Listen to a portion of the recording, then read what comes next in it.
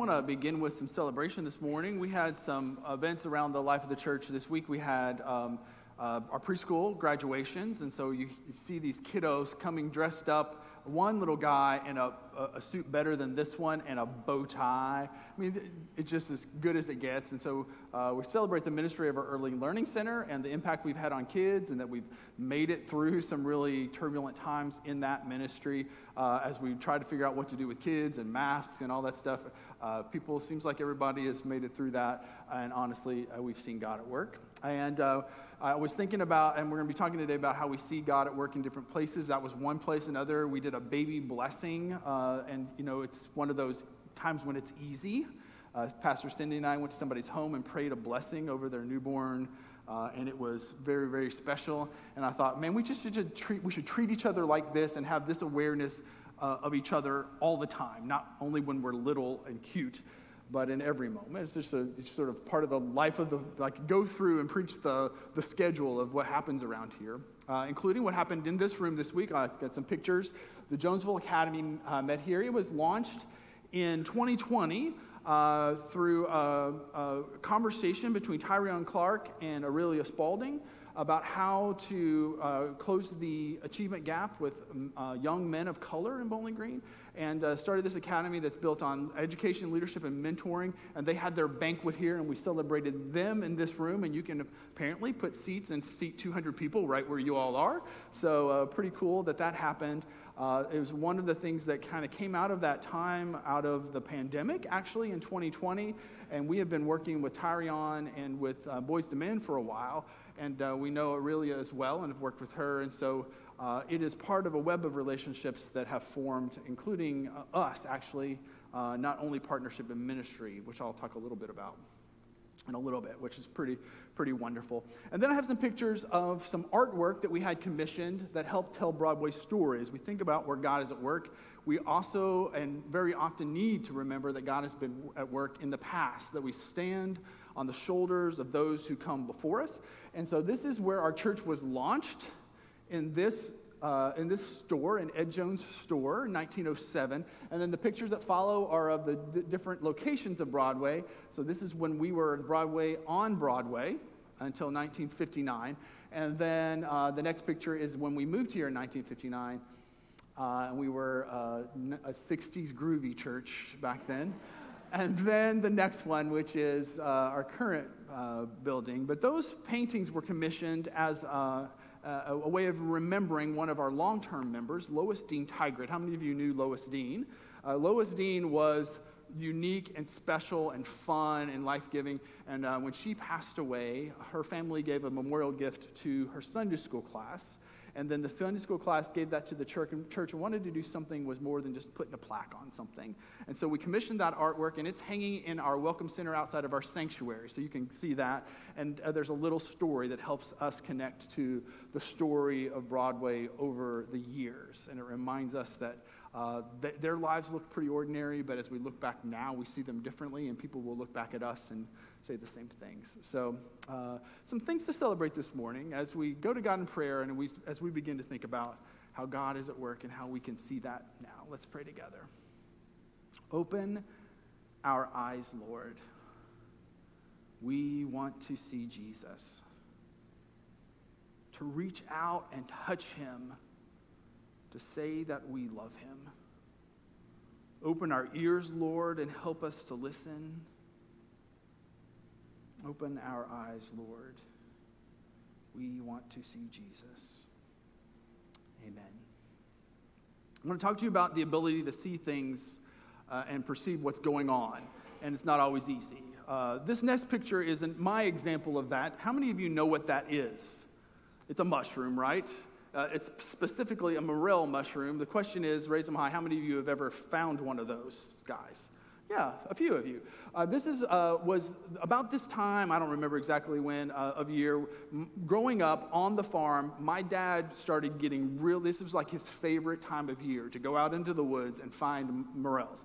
And I actually grew up on the farm. They didn't grow on the particular spot where my house was, but all over the rest of the farm, there were certain secret spots that you could go and find these things. And To put a pile of those in butter and fry them was the thing we looked forward to the most in life. Well, pretty close at least. My dad would have us go through the woods looking for these things. And as a 7-year or 8-year-old little boy, it was not always fun, right? It was actually a lot of work. You kind of can't just tromp through the woods, and you can't climb trees. You got to get down in the dirt, and you got to slow down. You got to be still, and you got to look, because those things are not immediately visible. It takes some work. It takes some skill to find them. And so I remember distinctly being a kid, going to look for these things, and if they were just kind of easy to spot, that was one thing. But if you had to hunt for them, it took some work.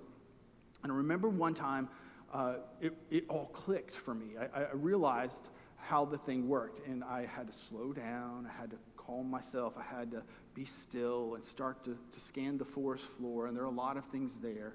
And then all of a sudden, I saw one. But then the amazing thing was that, in fact, it wasn't just one, that it had been there the whole time, but right beside it were 2 or 3 more.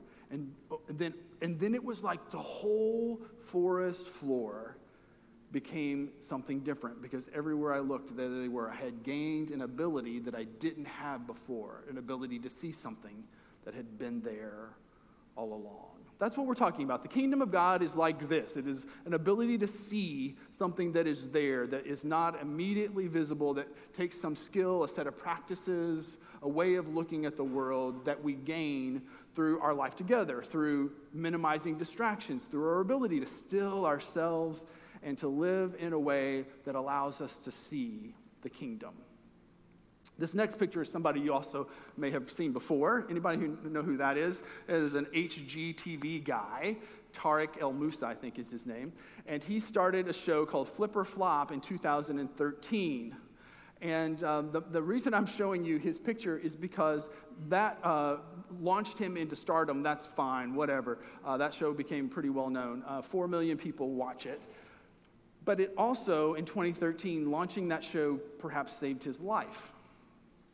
Because at the end of that season, as someone was watching a sort of, what do you call that, a binge watching kind of thing, they noticed something. One person out of 4 million, a nurse, noticed that he had a small lump on his neck. And they sent an email to the producers of the show and said he probably ought to get that checked out. Well, it turns out that he had been to the doctor about it, and the doctor said probably not a big deal. He had developed a cough and was dealing with some symptoms. And so that particular email took hold, and he went to the doctor the next day and had surgery to remove the cancer from his neck. One person in 4 million noticed. How do we become that person when it comes to God and the things of God? How do we become the people that notice what others miss? And this is, of course, something that we find in Jesus. We find in the community of Jesus. We find this vision and this goal to be the people who were like Jesus, who stuff just seemed to happen because of sort of it followed him wherever he was, but it turns out it was something in him, something that he brought to the equation. Our series is about what it means to be witnesses of Jesus Christ, or said another way, a living reminder of Jesus, to have that same thing that Jesus had, that same ability to see that Jesus brought with him wherever he went. Jesus came onto the scene and he declared, "Repent, for the kingdom of heaven is near." And then it seems like the kingdom followed him wherever he went. It just sprang up wherever he was. Things happened around Jesus. And so that's what we're talking about for us. What happens if things were just to happen around us? Because it wasn't that the kingdom sprung up around Jesus so much as that he was the one who noticed it. He was the one who saw sick people that others just walked on past and restored them to health.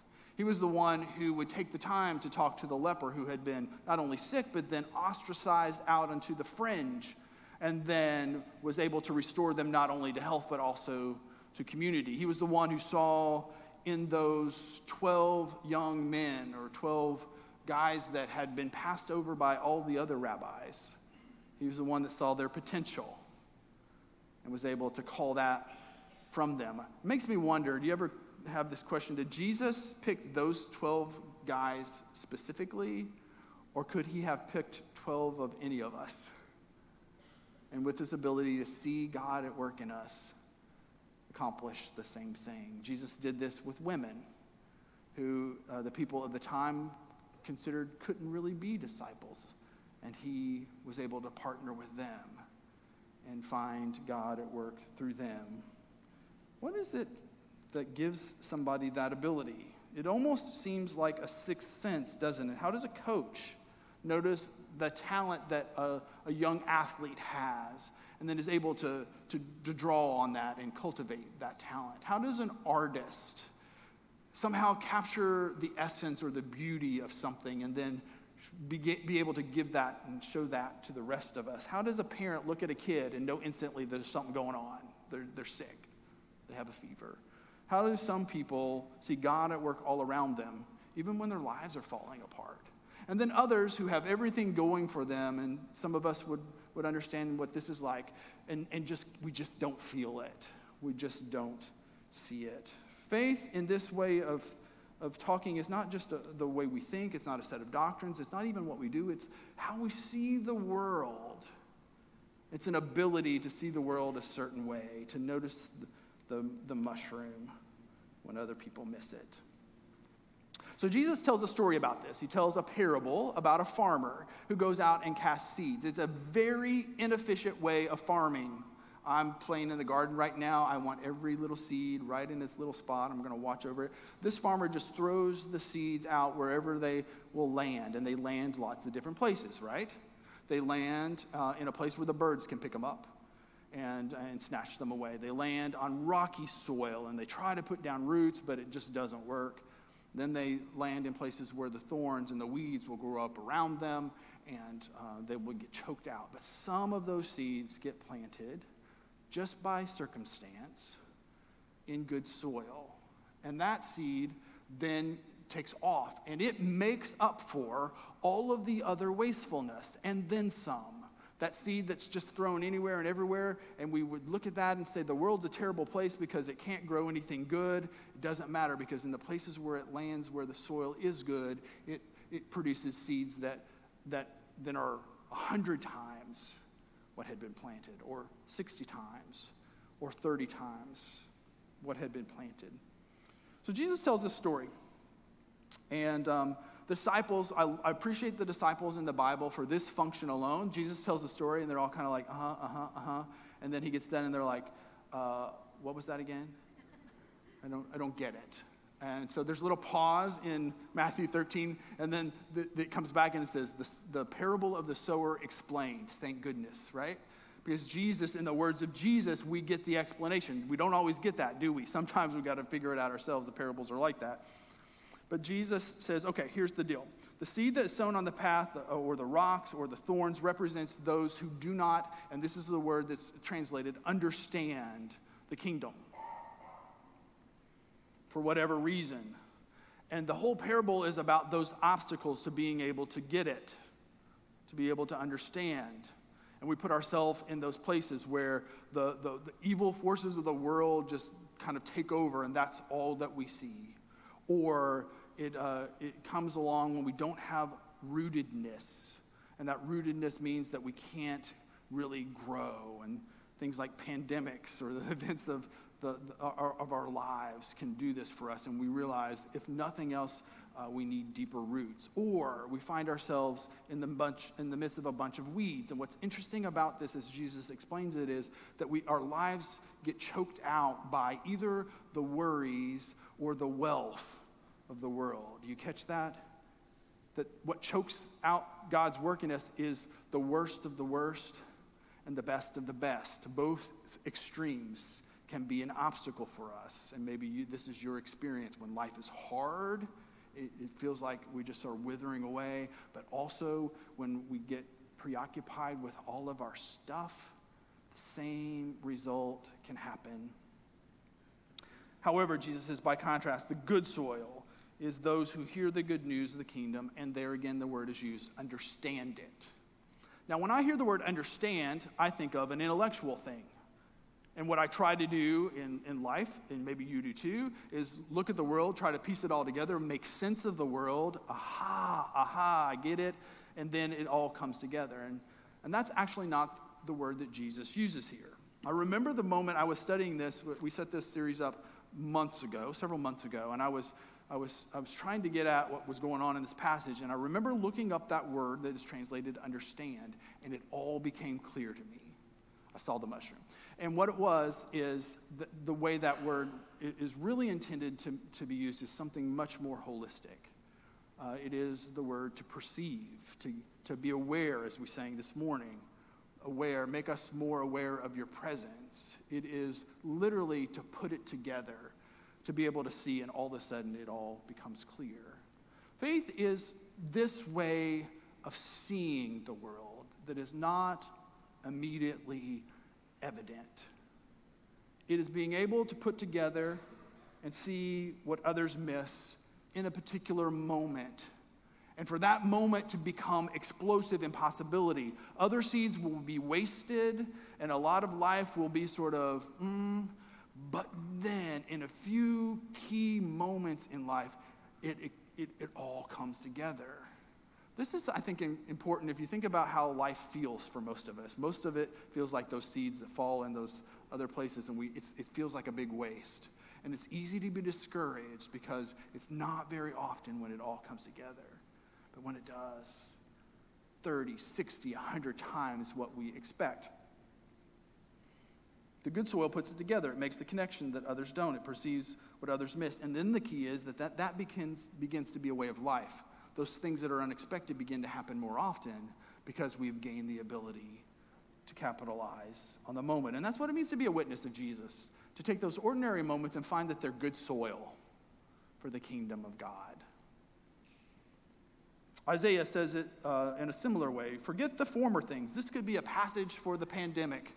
Forget the former things. Do not dwell on the past. See, I am doing a new thing. Now it springs up. Do you not perceive it? And the answer is, well, kind of we don't. We don't always, but we want to. This picture is Carol Gard. I love it because I think that does sort of capture her essence. I did a screen capture of a video from WBKO. Rather than showing you the whole video, I'm just going to tell you some of her story and some that wasn't in the video. But this is from Ash Wednesday, and Carol was working at Western. What she didn't know, what we knew, is that she was going to be the hometown hero that week, and that they were going to come and interview her and her friends. So I knew when she came in on Ash Wednesday that was getting ready to happen. And her daughter asked, do we want to put the ashes on her forehead knowing she's going to be on video? And the answer was, of course, yes, because Carol is not the kind of person who would care one bit about anything other than doing what she wants to do. In fact, she comes in every Ash Wednesday ahead of the service. She got those ashes not with the rest of us on Ash Wednesday. She comes in during the day because she usually has to work at Western on that particular day at the gate and taking tickets. And she wanted the sign of the ash on her forehead. And so I meet her in the sanctuary and I anoint her with the sign of ashes and say, from the dust you have come, to the dust you will return. And we have a moment of prayer. And I did that knowing full well that she was going to be on video. There were going to be pictures of her. And her witness would be of that great big old cross smeared across her forehead. You can watch that WBKO video, and it's pretty interesting because it kind of gets at the things we're talking about, how she is just the person that interacts with others and kind of capitalizes on those moments with them. And if you know Carol, that's what she does in life. She's a retired teacher. She has worked in she at one time in the spouse abuse center had done some work there, and then, as she describes it, and then takes tickets at the gate and takes those moments of interaction to know people and to make those moments holy. And that sets up the story that I want to tell, because a few weeks ago, Carol was at Kroger, and her daughter told the story, and then we asked if it was okay to tell, and they all said it was fine. But she was at Kroger, and you know how it is at the stores now. There are only 2 lines open, right? Of all the registers, there are only 2, and they're all full. There's a long line. Carol's in line. She gets up to the cashier, and she's been standing there the whole time. I don't know how you are when you're standing there the whole time, but it only ramps up my desire to just get through and get out and complain about the people who are on board with my very efficient way of doing it. I don't know if you do this. Do you look at the lines and try to find the shortest one, or you look at the cashier and you try to figure out if they're on their game that day, and you're evaluating all those things and doing the whole scenario and the algorithm and the planning? Carol was not doing that. And knowing Carol, she was just ready to be in the moment. As she came up to the register, and now she's been in line this whole time, and there's a whole line behind her, she starts a conversation with the cashier. Rule number 1, do not start a conversation with the cashier. She says, "How are you today?" And she said something to the effect of, "Well, actually, today's my last day of work for 5 weeks." What would you have said? "Oh, that's nice." And that would have been it, right? Not Carol. Carol says, "Oh, are you going on vacation?" And the woman says, "No, I'm getting ready to have open heart surgery tomorrow, and I'm going to be out of work for a while." I would have said, "Oh, well, I'm sorry to hear that," or "I will pray for you," or whatever. Carol sees that as a moment to have a prayer meeting in the line at Kroger, and prays over this woman. Can you imagine watching that? Like, if I had been back there and watching the efficiency of it, would have been a real crisis of belief for me. Like, oh, I'm glad people are praying, but I really kind of wish they would hurry up. So she prays for her. I mean, really, that's not that radical of a thing, is it? To pray over somebody, to ask God to heal them and bless them. And yet, Carol saw what I think I would have missed, what a lot of us probably would have missed. It is important to come back to that end of the parable where it says, sort of like, all the other seed is wasted, but some of it gets the yield of 30 or 60 or 100 times more than we would have expected. That's the way this goes. We want to be the kind of people who see that happening in us, to find those kairos moments in life. Kairos moment meaning coming from the Greek word, which means there's a certain kind of time. There's chronos time, which is where we get the word chronology, where life just kind of chugs along, and it's in seconds and minutes and weeks and calendars and days and years. And then there's kairos time, which is it's moments filled with divine possibility, and those are scattered all around us in the week ahead. The goal is to be the people that see them. And to find those moments, so one of the questions that I asked coming into this sermon is, where do we need to see God at work? Where are we going to find God? Where should we be looking? And there are some obvious and not so obvious answers. There are opportunities all around us, and we need to capitalize on those. I think that's where we probably most often would look. Okay, there's going to be some opportunity, we want to take advantage of it, but it's a lot of other things too. We want to look back. God has been at work in the past, and we need to be reminded of that, to be able to see it, to know our own story, and to see our graced history so that we can recognize the Spirit of God has been at work in our lives even when we didn't know it, that we stand on the shoulders of those who go before us, who have been faithful, and that we are called to be faithful in this moment. Looking back, we see that. And I don't know about you. If I look back, I see things that I didn't see in the moment. I think we need to look in unexpected places. Right? The way this story is told is that we find the grace of God on a cross. A symbol of Roman execution becomes our symbol of salvation. Pretty unexpected. Where should we be looking in the unexpected place, the last place that we would expect to find God at work? Where should we look for God at work in our suffering, and not in a way that tries to explain it off, but in a way that helps us find the golden thread of God's goodness? And it's there. I think of a person who's gone into the nursing home recently, and we prayed through that. It was not good news that got them there. But I went back a couple weeks later and found them interacting with the people serving him and praying over people and talking about their stories, and realizing that this person who'd gone into the nursing home was ministering to the people there. There are opportunities all around us in unexpected places, even in places of conflict and tension in our lives and in our social life. In 2018, we did some dialogue sessions around tough topics. I don't know if I would recommend doing this in the church, because I think it really began to stir up things in us that had led to some really wonderful places and some really painful conversations. And we decided that we wanted to be, and the vision was that we would be a community of people that is willing to talk about things, not all the time, not in every way, not every sermon, but sometimes we're going to get together, we're going to pray up, and we're going to be ready to talk about other things that other people will avoid talking about. We're going to talk about things that other people will argue about, and we're going to grow in our love for each other in the process. We talked about poverty, we talked about race, we talked about same-sex marriage, we talked about violence. And the night we talked about race and poverty, we invited Abraham Williams into the space. And to be clear, we spent a few weeks just talking about how you talk and we prayed up. And then we said, okay, we're ready to do this. And when the Mac was this way, I was on the stage there with Abraham, and we began to talk about the reality of poverty in Bowling Green. And I asked this question: what is something we need to see?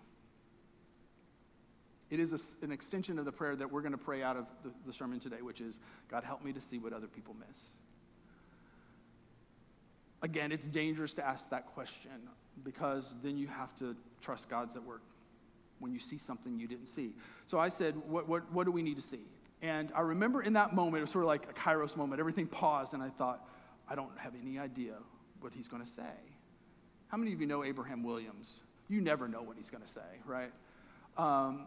It's a dangerous question to be up there in front of God and all of us, totally surrendering control, whatever he says. And I knew whatever he said, and I had no idea what it was going to be. Whatever he said, we were going to have to follow. You can't just ask that question and then say, well, that's nice. You can't just check out at Kroger and move on. It required something of us, and that probably would cost us something, and it has. It is an honest thing to say. Asking those kinds of questions in our ministry has been the most disruptive and the hardest thing that I have done. It's much better in terms of success to leave those questions unanswered, and certainly not to follow when you hear whatever the answer is. That being said, what we've gained, I would put in the category of the 30 or 60 or 100. And the story of that in the last few years, in the last 4 years, has been something that I hope that you are proud that we are a part of. So Abraham said, there's a need for a grocery store, that we don't have access for food. I had no idea. Did not expect that to be what he said.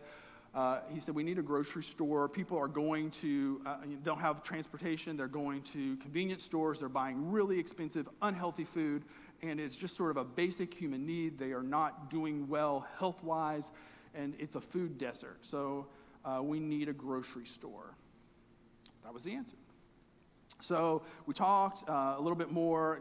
And then we went from the large group to small group discussion around tables. And so, again, back up there in the Mac, on the stage, I said, okay, let's sit down and talk a little bit more, Mr. Williams. And so we were talking, and I said, well, I guess since that's the answer, we probably should talk about this some more. When would you like me to come by? And he said, how about 7:30 in the morning? Okay, here we go. And it was months of that. We got around the table with him and talked and talked and talked. We looked for a location. We looked for somebody who would be on board with that. A person of peace is what some people call that. We just kept hitting roadblocks. It was just not working out. We kept talking. Somebody said, well, you know, Kroger has started doing this thing. Well, I sound like I'm an advertisement for Kroger today. Kroger is doing this thing where they bring the food out to you in your car. That was new. That was before the pandemic. Maybe we should do something like that. And sort of the threads connected, and eventually someone said, how about we take the food to them? And the mobile grocery was born. Our staff was around those conversations. Megan Davidson was in every one of those conversations. And then with several lay people, and then her as a staff person, she became the president of a new nonprofit. And then a few months later, when she passed away, we renamed the grocery Megan's Mobile Grocery. And we have a short video that shows what the impact of that ministry is. On Monday, our Great Television investigative team told you about food deserts and rising food costs. Today, WBKO News reporter Brandon Jarrett spoke with Megan's Mobile Grocery and some of its customers who now rely on the mobile grocery for essential food items. There's sometimes that I don't feel like I want to go out into the public and into the busy grocery stores. 90-year-old June Kossel is one of the millions of people in the Appalachian and the Delta region who are food insecure. According to the USDA, 2.7 million in the region have limited access to healthy foods. Some regions, also known as food deserts, are regions that lack access to grocery stores. Megan's Mobile Grocery, a grocery store on wheels, has become a service many South Central Kentuckians like June now rely on. Nice to have the grocery store to come to you, and he has a good variety of things that you can pick up and be able to, and the price is reasonable too. You know, I feel blessed doing it. I'm a lover of people anyway, you know. Danny Carruthers works the mobile grocery store. Customers provide Danny with a list, and he hand delivers the items to their door. To some, this service is more than a blessing. I get my groceries from him, the biggest part, and I don't leave my house. Everybody knows in today's world the prices are going up, and even if somebody gives you a ride, Uber, the cab, personal friend, that's ever how you decide to take that transportation, it gets very expensive. If you need like $10 or $15 worth of items, it's going to cost you $35 or $40 by the time you get back due to having to pay for your transportation. The mobile grocery makes stops Monday through Friday throughout Warren County, and you can view a full list on our website of those stops at WBKO.com. Reporting in Bowling Green, Brandon Jarrett, WBKO News. If it were just a new ministry that started, that would have been great. But what came out of those moments when we asked, what do we need to see, was a lot more than that.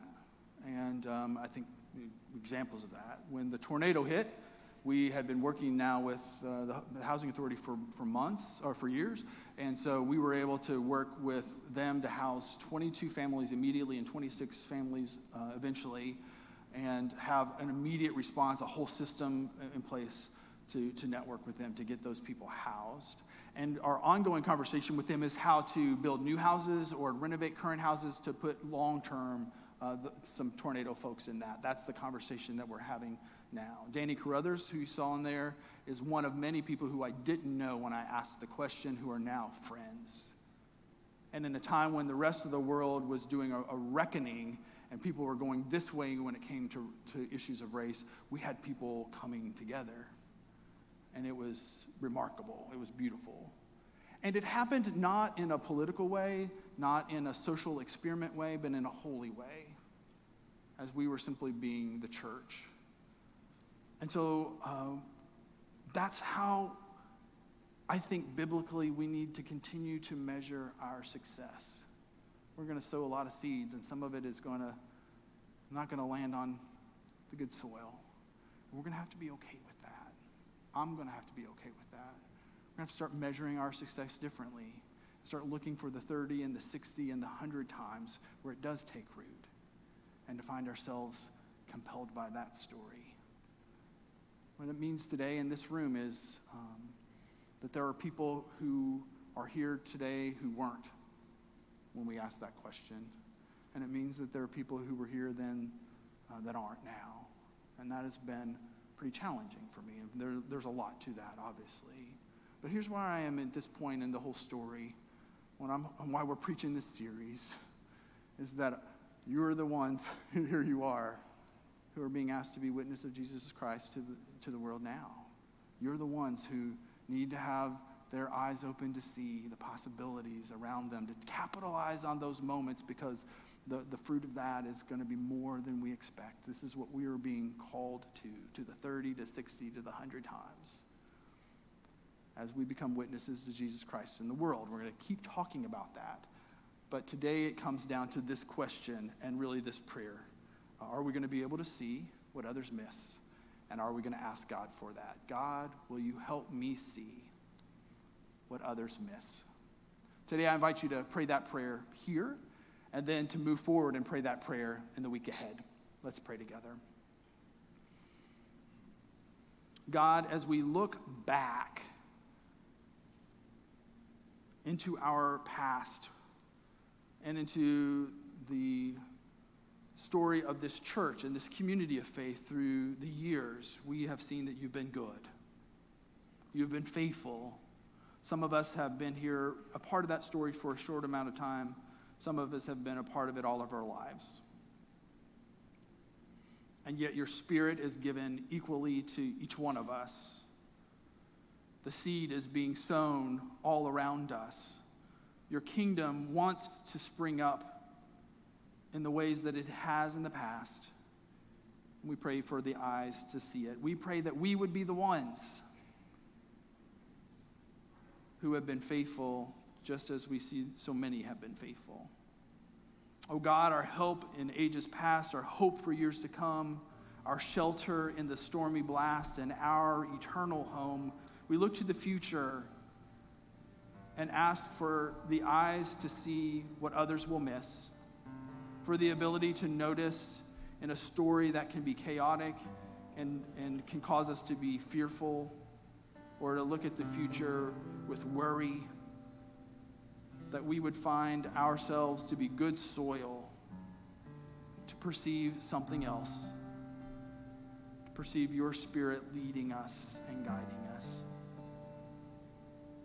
God, we pray for the ability to see in this moment, not just in the past, not just in the future, but mostly in the present. That as we go about our Monday and our Tuesday and our Wednesday, we would find ourselves aware of what you're doing. It was there all along, but we've needed to still ourselves, to calm ourselves, and to cultivate this ability to see. Oh God, help us to see what others miss, so that we might join you in the redemption of this world. Through Jesus Christ our Lord, we pray.